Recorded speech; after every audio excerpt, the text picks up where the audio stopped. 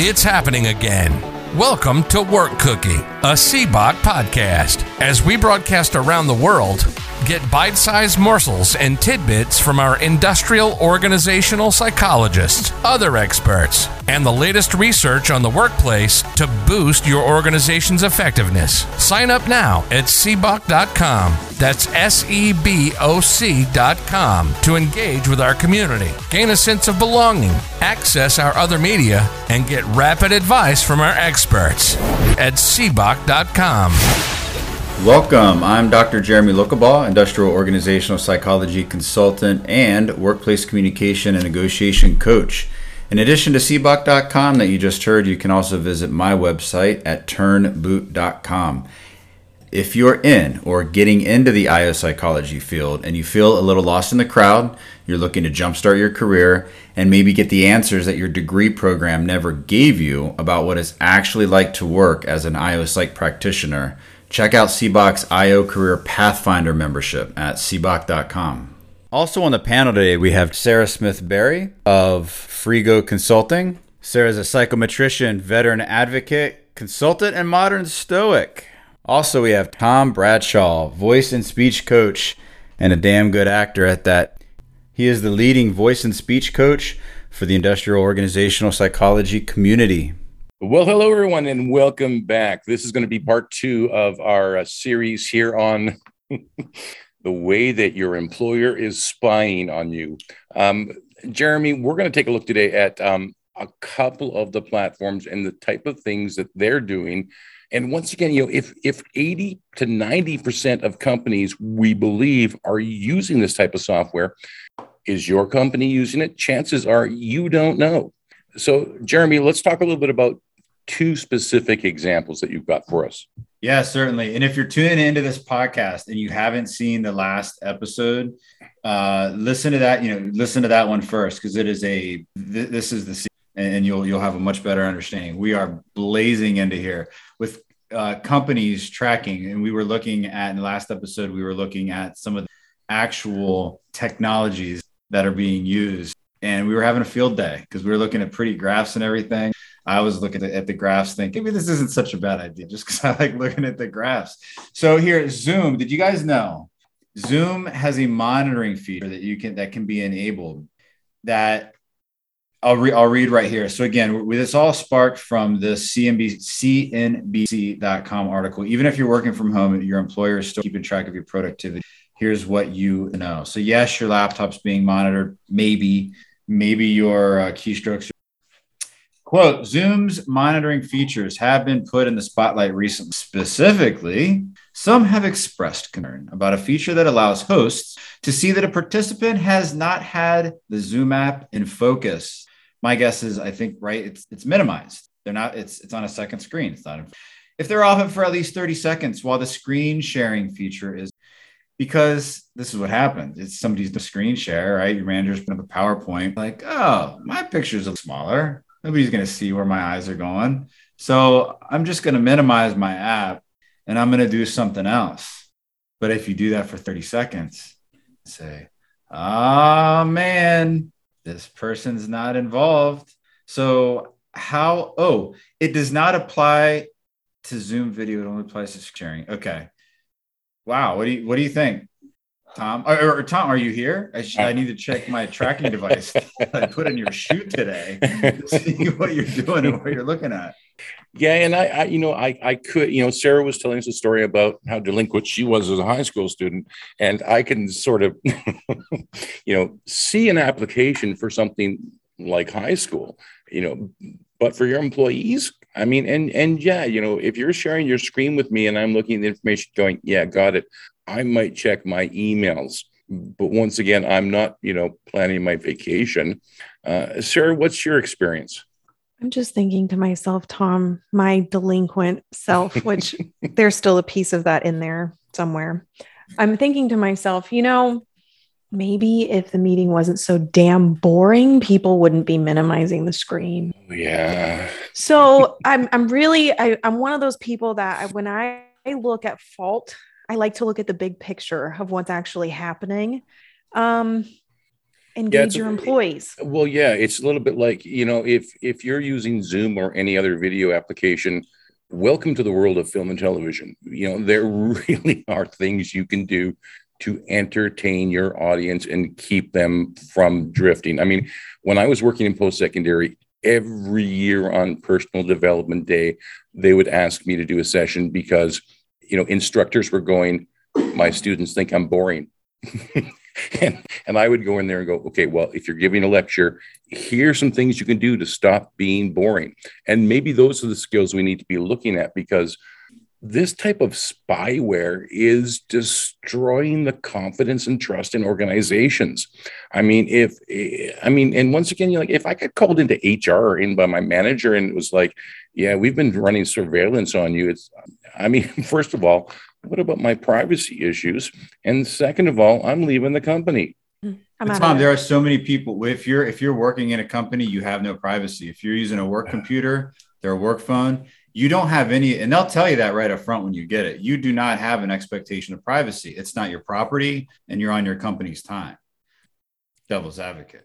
Yeah, but still, let's look at that. I was like, I just don't. There's a reason it's called devil's advocate, Jeremy. But that's yes, and that's, but I'm Tom. Over to you. Once again, it comes down to, boy, if you need this software, you got bigger problems.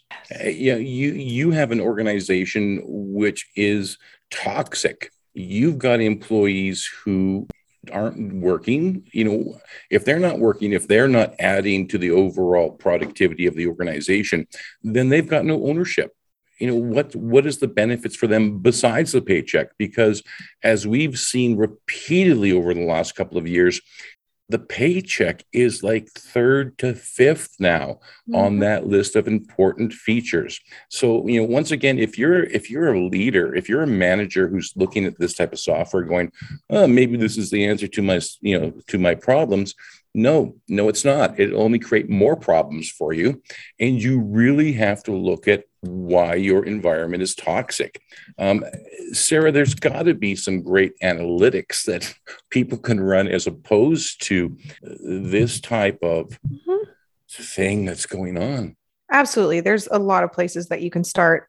Me personally, I would do 360 feedbacks with leadership first and foremost, because the leaders need to understand why the trust is broken between them and their employees in the first place to make them feel that they need to surveil them.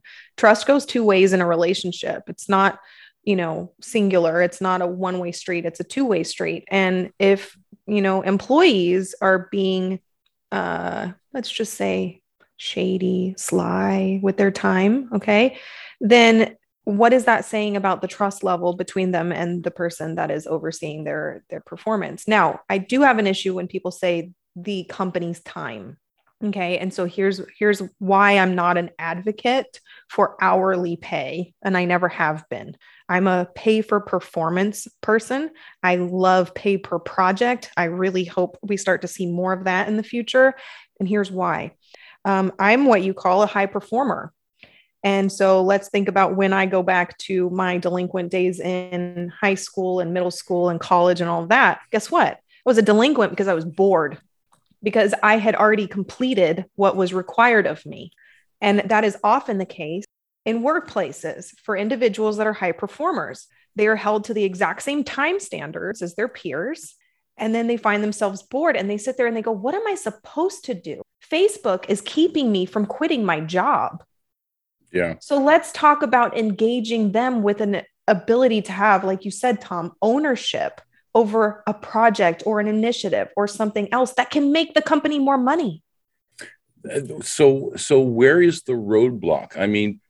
If 80 to 90% of companies are using this software and the other 10% right now, I can guarantee you are looking at it. What is the messaging? Because this is going down a bad path. And once again, it's the managers and leaders who need to take leadership here and ownership. So what are they missing? The problem is you have people who are being charged with leading people and with leading projects, and they're overwhelmed.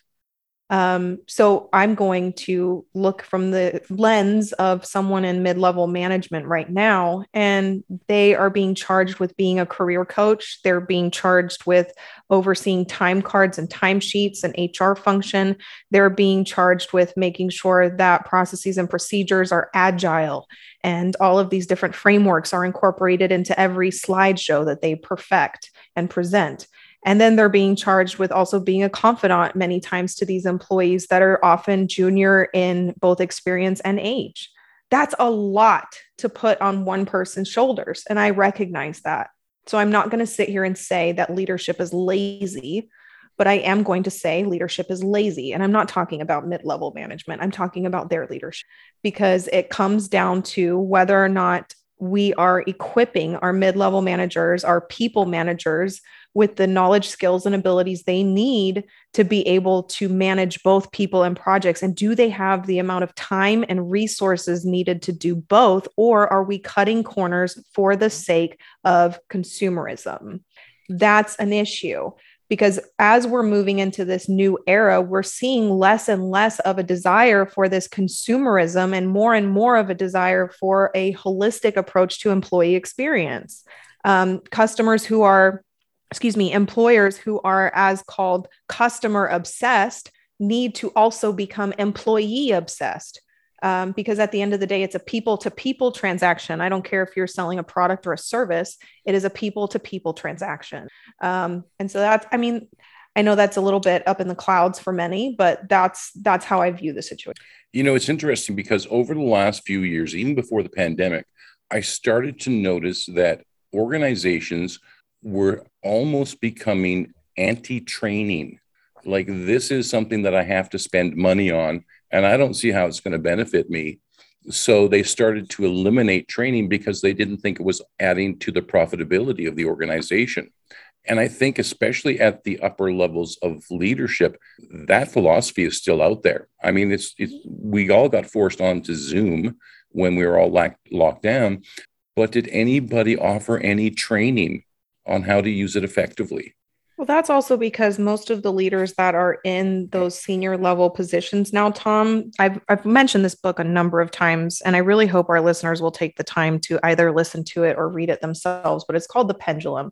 And it talks about the different periods that societies go through, and it's like a waveform, okay? And those leaders were at their prime in the midst of a highly competitive part of the waveform, which means they value things like first place, productivity, time management, accountability. These things are ingrained into them because that's when they were in their prime, during their prime performance. And so they're expecting that same thing of the people who are in their prime coming through right now. The issue comes in when there's a conflict there of values, okay? One group is valuing productivity and performance and competitiveness, and the other group is valuing something different. The real challenge is to get the leadership at the top to begin valuing what the innovators coming through are valuing. If you can connect those two pieces together, then guess what? Now you have both the knowledge, skills, and abilities to be able to be competitive, but you also have the value systems between those two groups linked. That is where the competitive advantage is. That's one of the most brilliant things I've heard if you can create that program, oh man, linking, say that again, paraphrase it for me. Yeah. So you're essentially linking the knowledge, skills, and abilities of that generation that is in senior level executive leadership now, all of the things that are ingrained into them and those value systems. That's what they're operating from. Okay. And that's why these projects consist of monitoring and the like, because they're trying to force people that are coming through, the innovators, fresher talent, younger talent, perhaps coming through, to adopt those same value systems. So the challenge really is, how do we get senior level executives to understand and respect the value systems of the innovators that are coming through at this time? Because if we can connect those two pieces together, that is where the competitive advantage lies. It's not in competition of values, it's in shared values. So it's linking those. And I think one of the key words is appreciation. It kind of goes back to, if you're a manager and you can't find anything to appreciate about, like, let's say that, and you can't find anything to appreciate about them. There's two ways to look at it. Either think as an employee, or maybe you're staying too high and you're not being interested. So what can you appreciate of them? Because that appreciation is key. So if you can find that linkage where, this group appreciates the values and the needs of this other group, and it's really just about appreciation, that's golden. So when are you going to work on this? When is it going to roll out, Sarah Smith-Berry? Yeah, I'm already, I've got a book in the works. I actually already have a title and everything. It's called Workface, and hopefully coming soon, but it's all about the face that we bring when we go to work. And what does that mean generationally? What does it mean systemically? And how does it relate to future outlook for us? Wow. That's a tough one because, I'm the oldest member of the panel here. And, we people my age, we look down on every other generation. Millennials certainly don't have our work ethic. No, they've got a different work ethic, and maybe theirs is actually better. But there's, when I look around at people my age, there's very little interest, especially from leadership, to embrace those other generations. Unless I'm trying to market to 20-year-olds, then I might talk to somebody in their 20s. But we really don't appreciate those differences. We want everyone to work like we did because, that's the way it's been done for the last 100 years. But this is a major shift, and we need to embrace those other generations. But how do you get that message to leadership? You talk to them and you say, do you remember the time when you were in that phase of life, when the leadership at that age, when you were, 30s, 40s, and you were really prime, hitting it hard? What kind of oppression did you feel from your leadership then? And do you really want to do that? Or do you want to empower this time? Break the cycle. I think part of it goes back. Yes. And I think part of it goes back to, it's almost like, do we cringe when we say performance management, performance appraisals? And it's so, the systems are so broken. I think if companies can really focus on, can we change our performance management system to look at what is and stop. The first thing is, all right, we got to stop. Let's pretend that performance is, let's pretend that performance isn't tied to pay increases, to salary increases. Not going to pretend just for 10 minutes. So you can actually start to think of what a good performance management system looks like. And then you can go back and work through that. But, you got to take into consideration some of the simple things. Is the job description up to date? We look at what leadership is, and part of leadership is guiding. People need guidance. Leadership is hard. Anyone that tells you that leadership is easy, I guess, is a pretty good leader. Leadership is hard. It's hard. So what's one thing that can help leaders? If you have, some other guiding lights, right? A good job description that the employees help craft a little bit. And this can be, we're talking about all employees, factory workers, outside, this level, that level, everything. But they can fall back on that and say, look, this is what I can fall back on when I'm really looking at what's my purpose here and how am I tying in, and then relook at the scales. These old scales, and hey, contact me if you need ideas, because I have some in my back pocket. These old scales of meets expectations, does not meet expectations, exceeds, those kinds of things. There are ways that can get your company into legal hot water when it comes time. If a terminated employee decides to sue, not sue the person, sue in court, then okay. But there's also ways to do it in terms of how successful they are at accomplishing what those performance goals are, which folds way back in. So now we're doing a full circle here back into like these monitoring systems. If we're looking at performance and we're looking at, okay, we have to make sure that our employees are productive. If we fall back to that performance management system, the one that's not bulky, it's not clunky, it's not one where managers once a year dread the performance management system, and where employees are excited about it because, I've been working my butt off, or I haven't, let's see how I can use the system. But they get excited about it, like the Super Bowl, and all of a sudden they're given feedback, but it's inaccurate feedback. So then they're left feeling dismayed, feeling slighted, because all they want was accurate feedback, but they couldn't get the accurate feedback because it's tied to some out-of-date compensation. Guys, am I going on a rant? It's tied to some out-of-date compensation program. So they can't get a 4 or 5, even if they deserve it. So there are some things that are important to look at, and it's looking at the fundamentals. It's going back to what Sarah said. It's finding these links. Yeah. Which one? Links? I would say links. It's about creating a common ground, and it's also about, I think you mentioned so many good things, Jeremy, and it really is about going back to basics. But I think at the end of the day, the message is leaders, be the leader that you needed at one point in time. There's a great, that's I used to do this, who you be. Yeah. That's who you show up as. Boss clone activity. I used to do this with some of the supervisory training. Would you want to be your own boss? If you cloned yourself, would you want you to be your people are like, whoa, no. I can tell you for one, I wouldn't, Jeremy, my expectations are too high. So do the exercise yourself. You're sitting here listening to this. Pause. If you're listening to a recording, push pause and think to yourself for a second, would I want to be my own manager? And if no, why? And then what are 3 things I can do today to combat that? Yes, because it will help you. You're doing this exercise in the end, because you'll find that the changes you make your day less stressful. You may or may not care about being liked. You'll build better relationships. You won't have to hover. One last thing before we close down, that the other piece of tech that we're tell everyone about, Slack. So your company can read so Zoom claims that they do not. Quote, Zoom stresses that private chats are not made available.